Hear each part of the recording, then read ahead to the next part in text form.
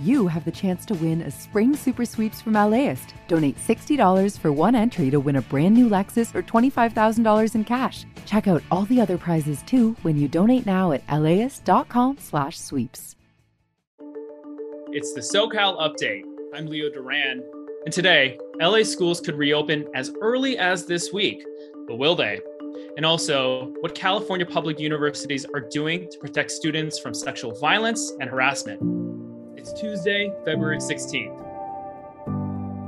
LA County has reached a milestone. For the first time in the pandemic, coronavirus cases are now low enough for elementary schools to start reopening as early as this week. Reporter Caroline Champlin is here with me. And Caroline, give me a little bit of context, because are cases really getting that low? I think we're still in this purple tier, right? That's right. Yeah, cases have gone down, but the expectations for reopening have also changed. For all of last year, schools were not supposed to reopen in the most restrictive purple tier, which we are in right now. But then in January, Governor Newsom scrapped that, and he proposed a plan that would actually pay districts to reopen for the youngest students, TK through second grade, even in the purple tier. Cases would just have to fall below a certain threshold, and districts would need a reopening safety plan approved by their union partners. And so as of this week, the county has met that first condition. Cases have dropped below the threshold, but only districts that have those safety proposals can actually now open. Okay, so what does this mean for LA Unified and parents and teachers and students out there?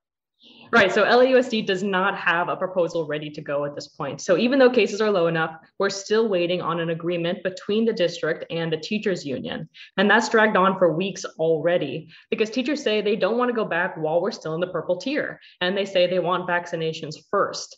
And those demands would take a while to meet. The county case rate is still 3 times higher than the next tier down. And the public health department says educators likely won't be vaccinated until March. And Superintendent Austin Buettner seems to be aligned with the union on this. He also wants teachers vaccinated, and he's actually questioned the rationale behind the new state threshold. All right, that's reporter Caroline Champlin. Thanks a lot, Caroline. Moving on to higher education. Almost 7 years ago, a state audit found that public universities were not doing enough to protect students from sexual violence and harassment.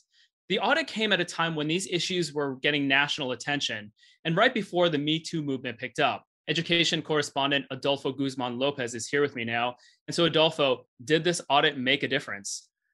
Well, the audit recommended that universities give students and university employees yearly trainings on how and who to report rapes and sexual assaults to.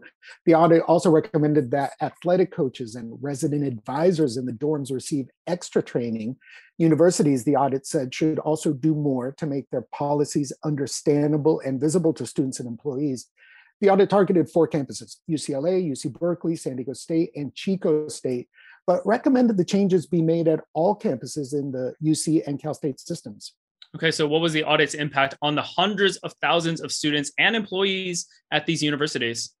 Well, all but one of the 4 campuses have followed the dozens of recommendations. So that means that there are now yearly trainings of students and employees. Students and faculty at San Diego State said they're happy with the progress, but people I talked to at UCLA say that campus could do more to fund support programs for victims of sexual assault and make the policies transparent. I talked to a UCLA student who was sexually assaulted 3 years ago, reported it, and said there was a lot of information she had to research herself. UCLA told me they're making improvements because the issue is very important to the administration. All right, thanks a lot, Adolfo Guzman Lopez. And thank you all for joining me on this SoCal Update for Tuesday, February 16th. I'm Leo Duran, and I'll see you next time.